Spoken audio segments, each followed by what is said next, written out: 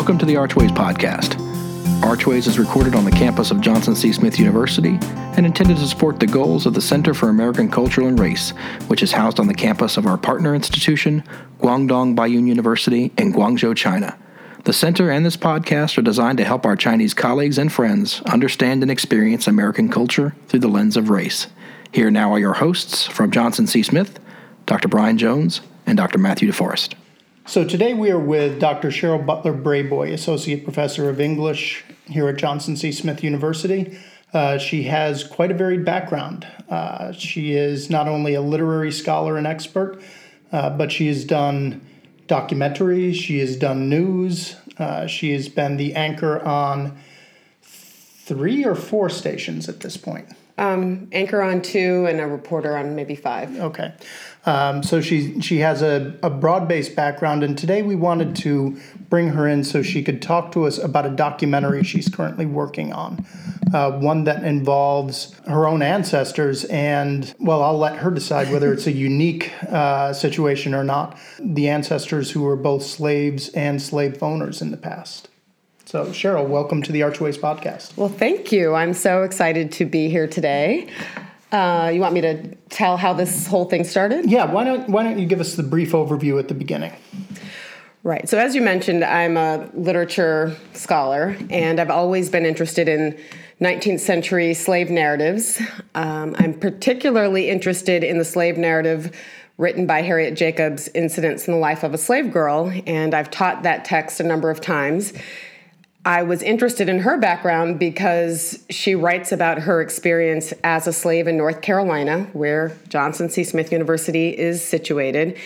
And she writes about being a young child of mixed race living in eastern North Carolina and not knowing that she was legally a slave.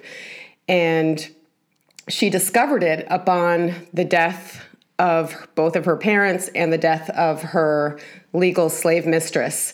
And she was suddenly cast into the life of slavery at a very young age. And she suffered several horrors of slavery, one of which is unique to the female experience. So she was haunted and sort of hunted down by her slave master for years and years and years, and ultimately hid out in her grandmother's attic and found her escape up north after several years. She also had children with a white man who became a congressman who lived down the street, and they had children together. It was part of her plan to find her escape from slavery. So I was always fascinated with Harriet Jacobs' story, and last summer I was speaking with a cousin of mine about our own family history, and he mentioned that our story is very similar to Harriet Jacobs' story. So that piqued my interest. The situation with my family is, according to family folklore and also according to the will of a man named John Sutton, my family is originally is a tough word when it comes to slavery. But John Sutton was a slave owner born in 1770 in Pitt County, North Carolina. He was a slave owner, and one of his slaves, Lucy, apparently, based upon the documents, based upon his will, was the love of his life. So she is a slave. She was of mixed race. He was a slave owner. He never married a white woman who would have been considered a respectable mate at the time. But following the trajectory outlined in his will, apparently he and Lucy moved from eastern North Carolina near Harriet Jacobs, where she was born and raised. And then they moved to Georgia, apparently in search of a jurisdiction that was relatively kind to slave masters who had relationships with their slaves. They didn't find that in Georgia. So they moved to Florida, to Duval County, Florida, in the Jacksonville area. And he set up a plantation there. And according to what he wrote in his very extensive will, they had 8 children together. Some of those children, Easter, Maria, Joel, Mahalia, Sarah, John, Benjamin, and David. And Easter had 6 children of her own on the plantation in Duval County, Florida. And we don't have the documents to say what their lifestyle was like, but if you look at the history and you look at other slave narratives, and for those of you listening, a slave narrative is a book written usually in the 1700s or 1800s, written by a slave after he or she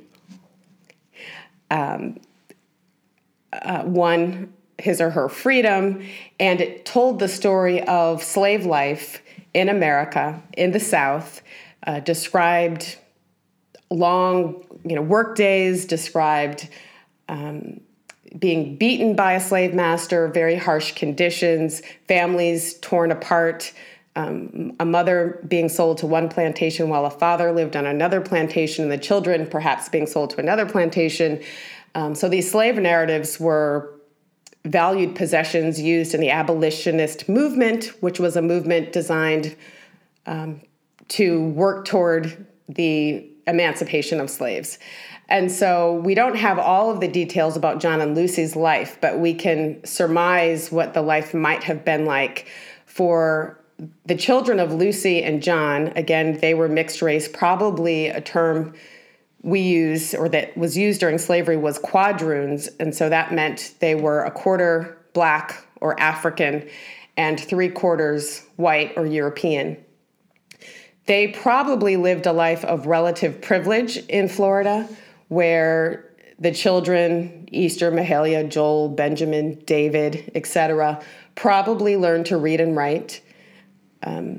They probably did not work in the fields as the other African slaves did. Why is that? Why would they not have worked in the fields per se? Right. So the children of slave masters, the enslaved children of slave masters who were mixed race, had privileges. They were considered mulatto. Often slave masters who had a white family, a white wife with white children, and also had children with a slave woman, which was more of the standard. Those children usually became house slaves, and that meant that they were not relegated to the harsh conditions of the field, but they would be servants in the house. So that their elevated status, so to speak, is directly connected to their whiteness, if yes, you will. Right. Skin color, skin tone is important here. Right. In this arrangement. It's very important. So the closer you are to white, the greater your racial mixture or hybridity, the more status you earned in the society. So that was identified by skin color, by hair texture, by facial features, things like that. It was illegal for slave masters and their slaves to have sexual relations, to get married. The miscegenation laws forbade that kind of union, but it was still common. Miscegenation is a term that even many Americans don't understand or hear. Can you tell us miscegenation as a term? Right. So means? Miscegenation refers to racial mixing. It was forbidden for example, a white man and a black woman or a Native American woman to have sexual relations, and it was illegal for them to get married. And so for John and Lucy, who apparently did love each other. I mean, she was a slave, a mixed race slave, a mulatto slave. He was a white man of British heritage. His ancestry dates back to the 1600s in England. It was illegal for them to get married, and so they did not get married, but they did live in the same home with their children and grandchildren. And so Lucy and the kids and the grandkids would have experienced privilege. They probably were not beaten. They probably did not have to work 15 hours outside in the fields. But at the same time, they were not free and they were not white. So it was a very tricky situation they were attempting to negotiate because it was against the law for them to have this setup, right? And just to back up to one point for our Chinese audience that might not have been initially clear, one of the signs of privilege is their literacy. Yes. So that it was illegal for slaves to be taught to read and write.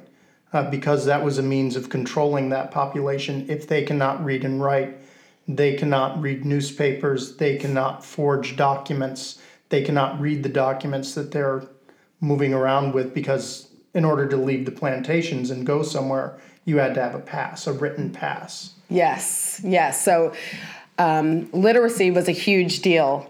As you mentioned, if a slave could learn to read and write, he or she could write their own path to freedom. They could begin to read about the injustice of slavery. They could read the Bible, which might render slavery immoral. And so literacy, the ability to read and write, was rendered illegal for slaves for those reasons. In the slave narratives, most slaves identify the moment when they learned to read and write, although it was against the law.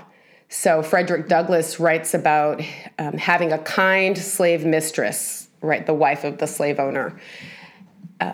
She helped him learn to read and write. She taught him the ABCs and taught him letters and numbers.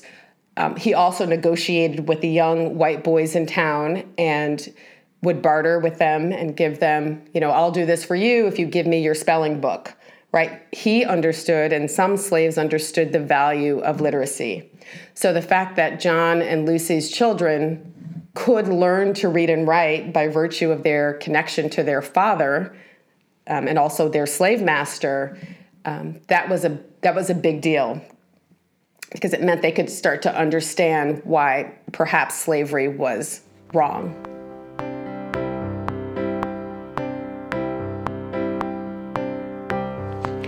And this is a very personal story for you.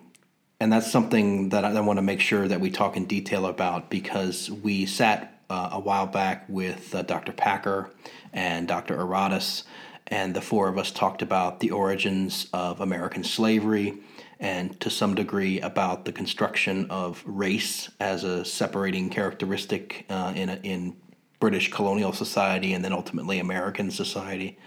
But the personal aspect of this, I think, is something that our Chinese audience might want to hear, because it's so central to the experience of African Americans in this country. And my suspicion is that your depth of understanding of it is going to be enlightening for folks who may not quite understand how race works in the United States. Okay. So John Sutton, the slave master I've been talking about, is my great-great-great-great-grandfather, and Lucy, his slave and lifelong partner, is my great-great-great-great-grandmother. I did not know the history growing up, but I did attend our family reunion every year called the Crim Sutton Sumner family reunion. So Sutton was a part of the family, our family name, and I knew that, but I didn't know why. I occasionally heard my mother and her sister talking about their grandmother, who would have been the great-granddaughter of John Sutton. And they, I've seen pictures of her, and they've talked about her. I knew my mom was of mixed race on both sides of her family, but I didn't really understand the depths of that. And I think as my cousin, who is an estate's attorney in California, what happened is he went to a convention, an estate's attorney's convention in Florida. And he had heard the stories of our family. Our great aunt was 100 years old. The family was celebrating her birthday and I guess reminiscing about the family history. And my Aunt Viola was telling the story of John and Lucy Sutton and Sarah Sutton Sumner, who's my 3 times great-grandmother. And it piqued his interest as an estate's attorney because he understood there was a will somewhere. And he discovered that will was in Duval County, Florida, near Jacksonville, Florida. And so when he went to this conference for estate's attorneys, he also made a stop at the Duval County Courthouse to see if he could find these records, and he did. He found the original will, and he started reading it. As an attorney, he understood the ramifications. He understood the story behind the story. And as he read it, he realized that, wow, this wealthy white slave owner is factually our great-great-great-great-grandfather. And it seems as though he was a benevolent slave master. You hear in America, you hear all of these vicious stories about slave masters who beat, raped, punished their slaves without conscience. And this was a case in our own family where there apparently was a slave master who was our relative who was doing everything in his power to protect his Black and mixed race family. So my cousin did this research. He was at this convention, and one of the attorneys there had a practice in Duval County and said, hey, I could probably get the will for you. And he said, really? And the attorney said, yes, because they're trying to make all of these old records digital, and they're getting rid of the paper copies. And so that attorney did get a copy of this will from 1846. I went down last summer, thanks to your support, and I retrieved the will from this attorney, and I saw it for the first time, which is really, it was really emotional for me to realize that I had in my hands our freedom papers, right? The freedom papers for my family. And for the audience, freedom papers were essential to a slave's actual freedom. There were some slaves up north through gradual emancipation who were freed before the Emancipation Proclamation. There were some slaves down south who were freed through private manumission, usually the children and grandchildren of the slave master. So this was our situation. It was private manumission. As I was reading it, I just could not believe that I was reading the names that I'd heard my mom and my Aunt Lola say, and that these were actually his children that he was freeing, and these were relatives that I knew I had, based upon our family trees that at the family reunion we did, even though I was bored by it, they did go through the family tree, tracing it back to Lucy and John. And so I was beside myself because I had read so many slave narratives about emancipation papers, freedom papers. I never in my lifetime thought that I would see and hold and have in my possession the freedom papers of my family. I never thought that I would have proof that we were related to the slave master and the slave woman. So it was really an incredible moment for me and for my daughter who was there as well, and my husband. So we're working on a documentary about it. And so we shot that experience, and I went to California where my mother's family lives and interviewed my cousin, the attorney, Terry, and my Aunt Lola and Uncle Bim, my mother's siblings. And my Uncle Bim was like, of course, yeah, we've known this our whole lives. Like, why are you guys making a big deal of this? And they are very light-skinned Black people, my mom's family. Like my grandmother, my friends growing up, my white friends growing up would see my grandmother at our house, and they would say, why is that white woman in your house? Like, they didn't get it, but she did look white, right? And my my uncle has blue eyes and very fair skin and straight hair. And the same is true for, the grandfather and the great-greats. And my mother, who, she passed away 5 years ago, but when she was in the hospital, they had to do a DNA test. And they told her, well, you're 30% African and 70% mostly European and some Native American, right? So she, too, had heard the folklore but didn't really have the evidence. And so slowly but surely, we started piecing it together.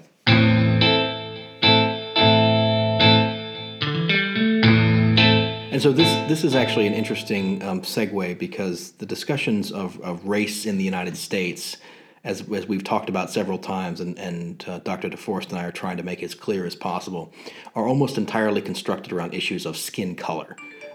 We don't engage often in discussions about ethnicity in a traditional sense, and by that I mean Americans are of Irish descent and African descent and Asian descent and so on and so forth. But that's not always what separates race. We don't consider the Irish another race. The same way, by and large, most Americans, I think, don't consider Jews another race. But the difference between one's skin tone makes the big difference. So you've mentioned this already, and I want to make sure we're sort of clear about the personal experience of whiteness and blackness and shades along the way, and Native American blood and ancestry, which connects to Europe and Africa. That kind of thing, I think, is extraordinarily important to understand American concepts of race. And I just wondered if you could talk more about this notion of sort of whiteness and blackness, and the experience that you would have and others would have in the United States with this question. And I suppose issues about passing will come up and what that means and how that translates. But, it's sort of, it's central because, as you mentioned, there's some folks who may walk down the street, and if you look at them initially, you may think that person is white, and they say, oh no, wait. No, they're in fact black, and this becomes a whole big amalgam in this huge confused color palette that we have here. Yeah, race is complex and problematic, and yes, a constructed phenomenon rooted in skin color primarily, hair texture as well, facial features, eye color, all of those things. And during slavery, it became pretty complicated because you had pure Africans who were clearly black, and you had quote unquote pure Europeans who were white, but very quickly the two races started mixing. And so then you had variations of blackness. So you had some black slaves who were very, very dark with very kinky hair, with broader features. And then they might have children if there was a sexual relationship with a slave master, they might have children who were lighter skinned, considered mulatto, but still brown, that might have slightly curlier hair. In the African American community, hair texture is like this big thing because you can start to see, well, how mixed are you? And their status associated with being more mixed, with having more white blood or Native American blood. There's a joke that you walk into a room and you say, well, who's Native American? Is anyone Cherokee? And everyone, especially if they're black, they raise their hands because they wanted to be able to claim something to say that they weren't pure African, that there was stigma associated with being pure African. And that stigma remains today to some extent. In the black community, so in the United States, there was, of course, the one-drop rule. So if you had one drop of African blood, no matter how light-skinned you were still considered to be black. If you look at the evolution of the census, the definition of blackness changed over the years. So you might have, one decade where it's the one-drop rule. Doesn't matter how light you are, how straight your hair is. If you have one drop, if it's traceable through your mother's ancestry, that you have a slave ancestor or an African ancestor, no matter how light you are black. And Gene Toomer, who was a writer during the Harlem Renaissance, writes about that experience because you might look at him and think he's a white man, but you could trace his ancestry on his mother's side to an African ancestor. So he lived his life in segregated schools, neighborhoods, etc., as a black man. And just a quick note, the Harlem Renaissance is in the 1920s and 30s in the United States. It is a literary and artistic movement born in Harlem, New York, a part of New York City, where there was a great flourishing and flowering of African-American art and art movements. Yes, and during that period in the 1920s and 1930s, there was a significant number of light-skinned African-Americans who passed as white. Right, and that term past is one that I wanted to make sure you explain, and I'll ask you to stretch out of your comfort zone. Yeah. Because this becomes from my perspective at least, a pop culture phenomenon as well in the modern period, where we can talk about major African American artists and the extent to which they look, if you will, black or not. Okay, give me some examples. I'm thinking of Beyonce mostly. Okay. Who, from my perspective, continues to get lighter skin. Oh, really? On a regular basis. Now, it's probably not true. But Michael Jackson's another example. Yeah. So these, and the extent to which we see that, and maybe it was true in the 70s and 80s and 90s, maybe less true now. Yeah, there's this pressure, I think. I mean, I was raised in a household where we embraced our African identity. So my friend said, "What are you?" It was always like, "I'm African American, I'm black," and I was always proud to be that. And I never went through the, I'm mixed with this and that, because I didn't want to associate shame with being black. But there is that thing in our society. Among some. Yes. And it's pretty significant. People not really wanting to be pure African, not wanting to be that black. And so, if you can get a nose job or, straighten your hair or whatever, to look more mixed, then people associate status with that. When you talked about passing, it made me think about when John and Lucy. So when John was sick in the 1840s, John Sutton, my fourth great grandfather, when he was sick and he was on his deathbed, and they knew he was about to die, he did write a will, and in that will, as I mentioned, he said he named his children and grandchildren and Lucy, and saying that he wanted them to be set free. And he was very specific about it. He said that he wanted them to be taken to the free states, Illinois, Indiana, or Ohio.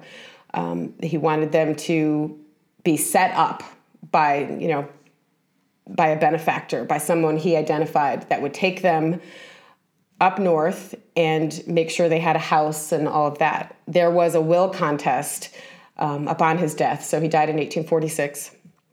In 1847, there was a will contest, and we have all those documents as well. Judge Crabtree hand wrote all of his notes and transcribed the proceedings. What does that mean, a will contest? Okay, so, and I really didn't know, but because my cousin is an state's attorney and this is what he does for a living, he understood what was going on.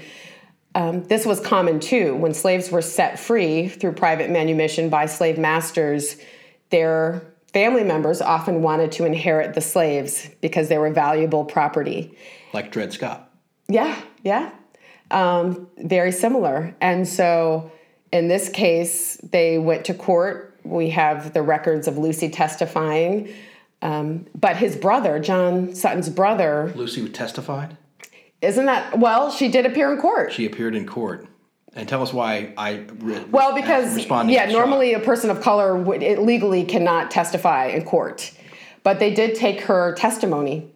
For whatever reason, this Judge Crabtree seemed to be exceptionally progressive for the 1800s. Because what he did is he listened to both sides, and Lucy did have representation by Attorney Yale.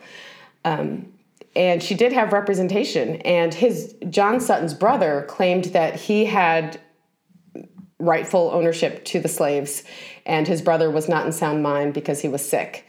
And there was a pretty brutal court battle over these slaves, Lucy and the 8 children and the 6 grandchildren.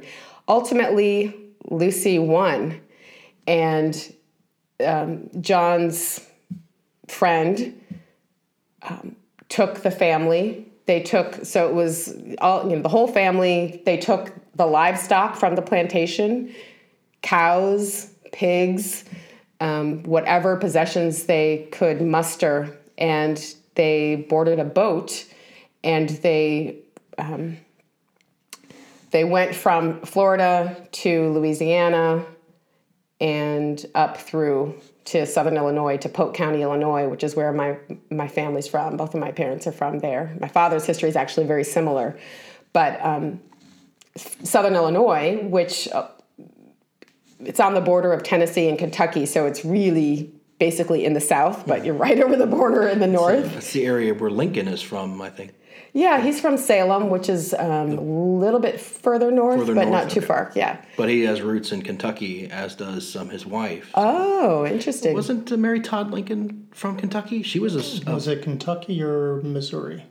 They're all right there. It's a border state, Yeah. and she came from a slaveholding family in Kentucky, which is why it was so, Lincoln sort of becomes this enigmatic figure for a variety of reasons. But, I'll have to look more into that. But the point, so,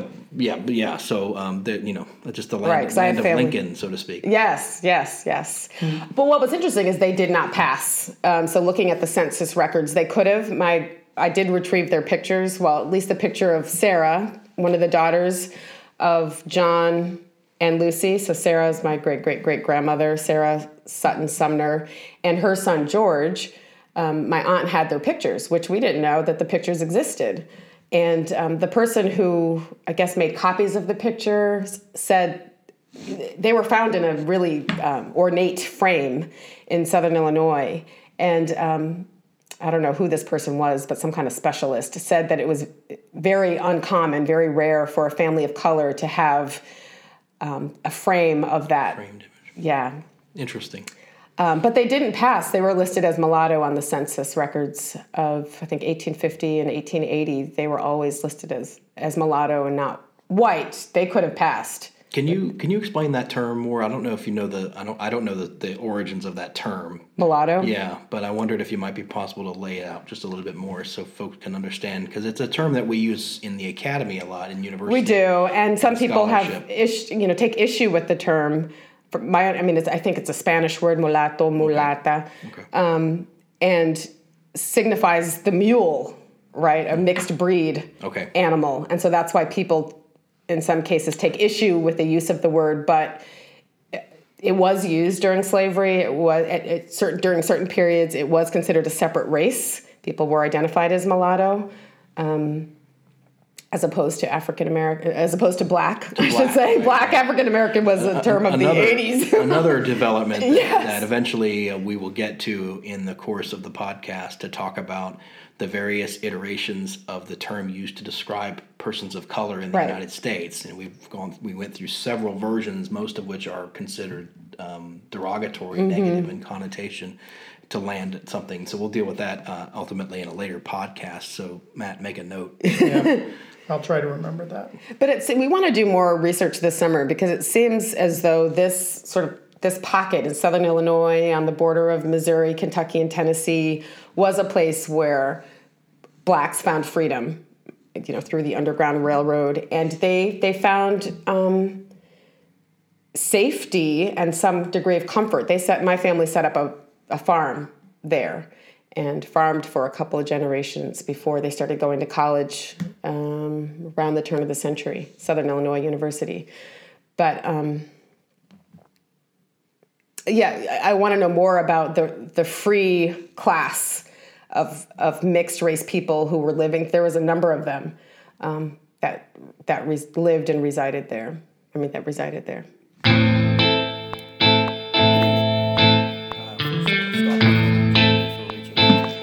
So the one thing I'd like to, for our Chinese audience, stress is just how tightly tied up into American history this is. Because all this discussion of the contested will reminds me of, I believe, something we talked about in the last podcast of how George Washington, when he was writing his will with the intention of freeing his slaves, had to jump through a variety of legal loopholes to get that done. And this is George Washington, the founder of the country, first president of the United States, president of the Continental Congress, the man who led the American Revolution. If he's tied up in the laws, that's how deeply this went. And we just went to Abraham Lincoln, and these are the two men who are universally cited as number one and number two in terms of our greatest presidents. So how deeply and how intimately tied up into the American story your family's history is. And that is not always as clearly seen because the story of America is always seen and framed in the story of the immigrant experience. But the lurking complication we always have is, what do we do with the people whose immigration was not voluntary? Even if, with my Irish ancestry, you can go back to people who the choice was, well, do we stay here and starve, or do we go, well, let's pack our bags? That's still a materially different situation. Not that starving is a great choice to make, but it isn't someone slapping you in chains, throwing you on a ship, and taking you across the ocean. So it is an intensely difficult part of the narrative for us to navigate. And it's one of the interesting things about your research, that it is dealing with some of the real complexities and challenges that are not always immediately brought to the fore when America is talking about the way it imagines itself.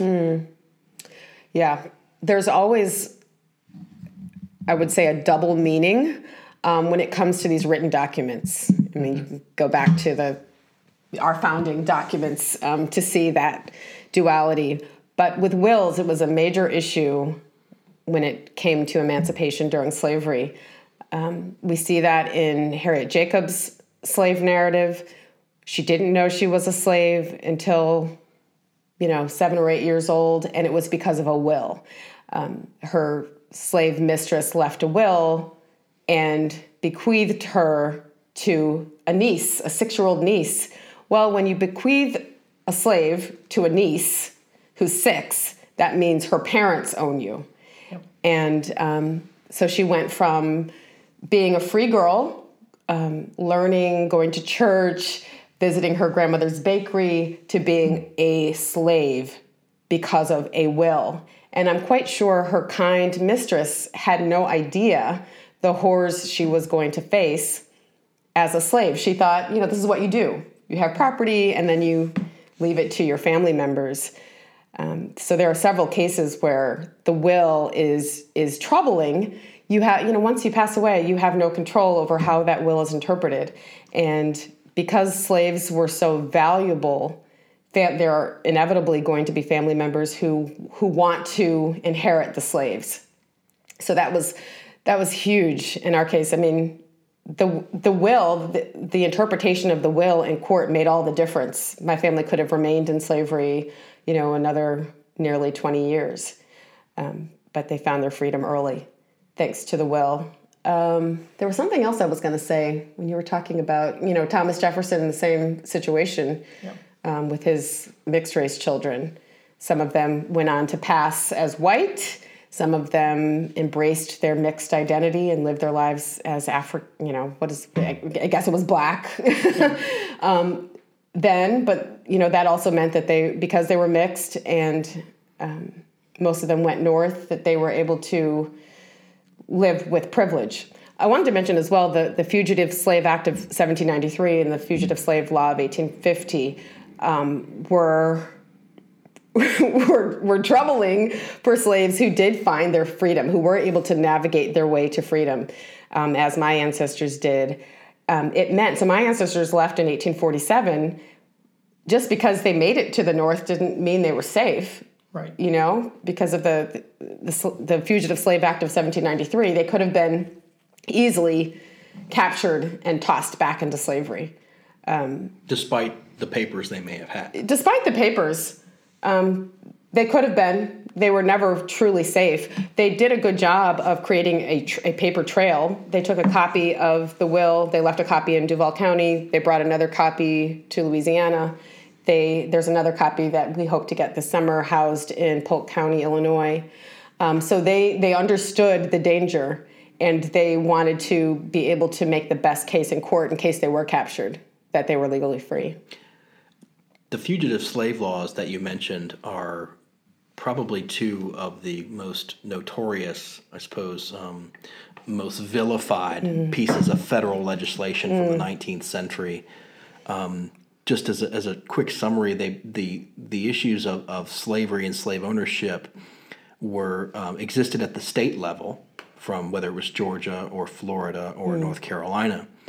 But issues of states, or slaves rather, either escaping slavery to the North or leaving slavery to the North meant that many Southerners insisted upon a federal law for the proper return of what they considered their own property. If a slave left without being freed, without papers, and ended up in New Jersey or Illinois, then it was the duty of the United States Marshals to collect and return that property to the proper owner. Not unlike, frankly, one would return a stolen car. It was the same basic idea, and it was this awful law because it was abused to return slaves to slavery, freedmen to slavery. And that, by that I mean individuals in the North who may have had their own freedom for a variety of years, in whatever way, may have been born free, may have been manumitted, were sometimes gathered up and sent to slavery, even though indeed they had never been slaves. It was just an awful law, and there are two of them, two of which makes it even worse. One from the early constitutional period, and another from the antebellum period, when the United States is drifting towards civil war. And the fugitive slave law that came about during the Compromise of 1850 was enacted as a gift to the southern states in order to stave off secession and civil war, which of course did not work. Fascinating. Yeah, and has to be one of the most chilling statements in American jurisprudence history. Is actually from Chief Justice Roger B. Taney, who was Chief Justice of the U.S. Supreme Court, who ruled in the Dred Scott decision that a black man had no rights that the white man was bound to respect. and that's coming from the highest court in the land at the time. I'm pleased to say that he resigned at the moment of Lincoln's appearance. But still, it is one of the rules that enforced these horrific laws.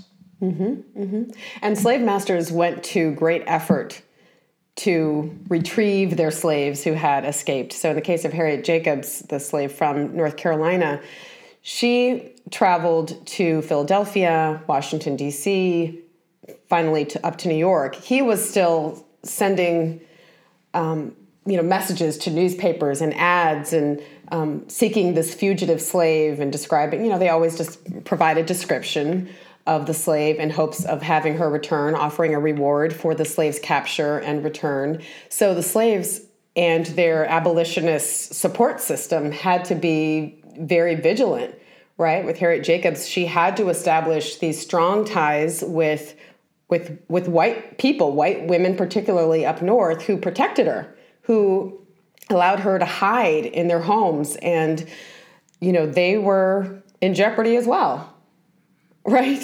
For harboring a slave. So it was very tough.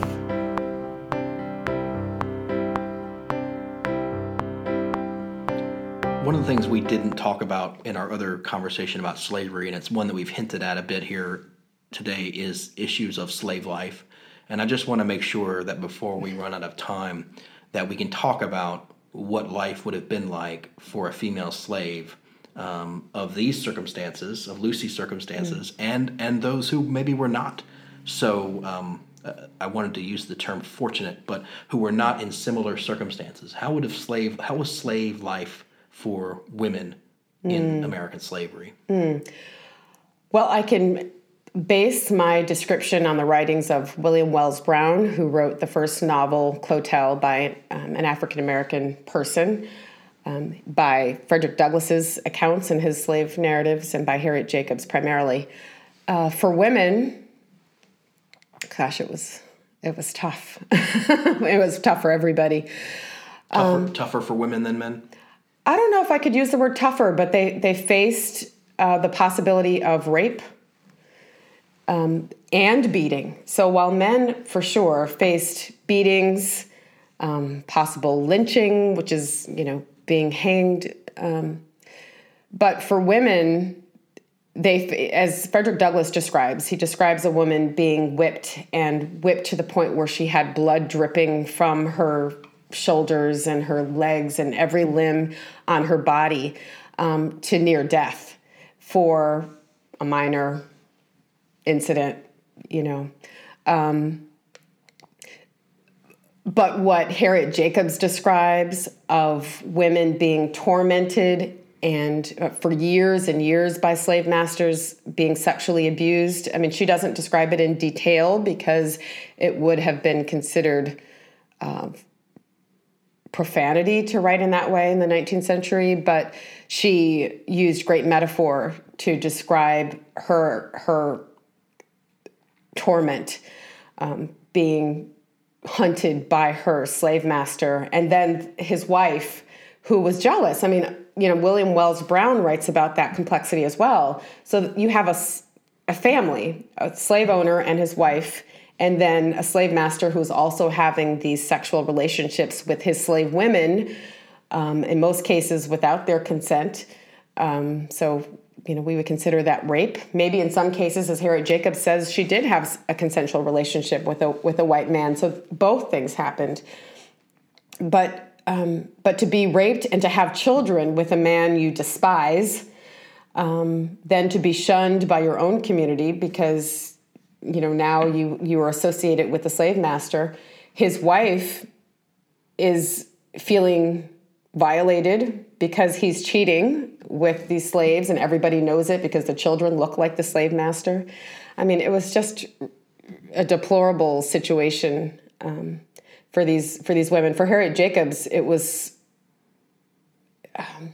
so reprehensible that she, after years and years of Dr. Flint in the book, but Dr. Norcom in real life, I did get to go and see his plantation and his grave. Dr. Norcom, who haunted Harriet Jacobs for years, that was a sight to see as well. But that she hid out in her grandmother's attic for 7 years to escape his advances. Wow. Before she escaped.